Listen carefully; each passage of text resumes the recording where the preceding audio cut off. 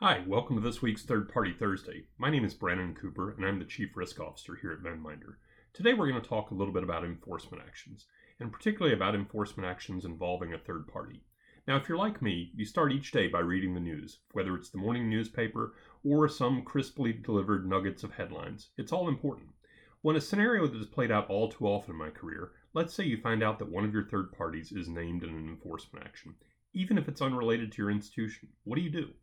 First, breathe a quick sigh of relief that you learned about it and are able to take action. Be glad that you're not involved, or are you potentially at risk still?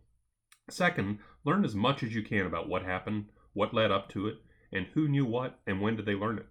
Third, it's a good time to check your contract provisions, just in case, to see if they're required to notify you in the event of a significant issue like this, and maybe that will impact the overall relationship. Not just an enforcement action, but a breach, major change in leadership, all those sort of things should be baked into your contract notifications as well. Fourth, document the steps you need to take to protect your institution, whether it's increased monitoring, meeting with their management team, creating a contract addendum to address any concerns, though that may be tough to get them to accept at this time, and perhaps even leading up to terminating the relationship. Fifth, look for similar activities by any other third parties that you use for similar purposes. Sixth, make sure you document all your steps and absolutely report it to senior management, risk committee, and or your board. And without naming names, I certainly encourage you to look at some of the recent enforcement actions around UDAP, unfair, deceptive, abusive acts or practices, specifically where there are third parties involved.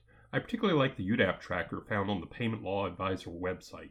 There are plenty of great ways to monitor for any news, whether it's a tool like we use with Argos Risk or Google News Alerts, or just scanning the various industry publications. It's important to stay aware and vigilant. You've dodged a bullet. Now find a way to stay out of the line of fire.